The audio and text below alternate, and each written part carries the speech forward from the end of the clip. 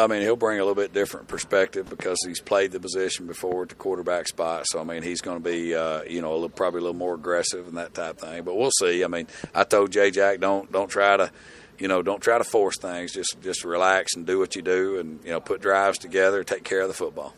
Trey Ford starts, and I know you've commented we have to see better from him from training camp and practice, and he's coming along, and now he's the starter. So, what have you seen out of Trey now that he is kind of has he embraced that starter role? Yeah, I mean he's and like I say, I mean I've maybe been overtly critical of him.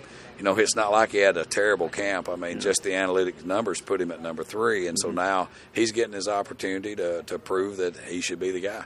And historically, it seems when the offensive coordinator is a former quarterback, the starting quarterback likes that. Yeah.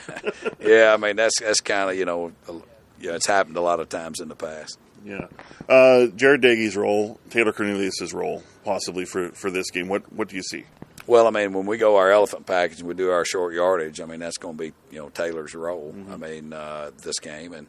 And both of them, they've been up there preparing. I mean, I've been proud of all 3 of them been up there working together. And, you hear them in there. You hear somebody late, 5, 6 o'clock in the evening, and you hear something. You're like, who in the world is that? And I go in there. It's the 3 quarterbacks are sitting there watching film and kind of going over, things on the board. So it's a really good room.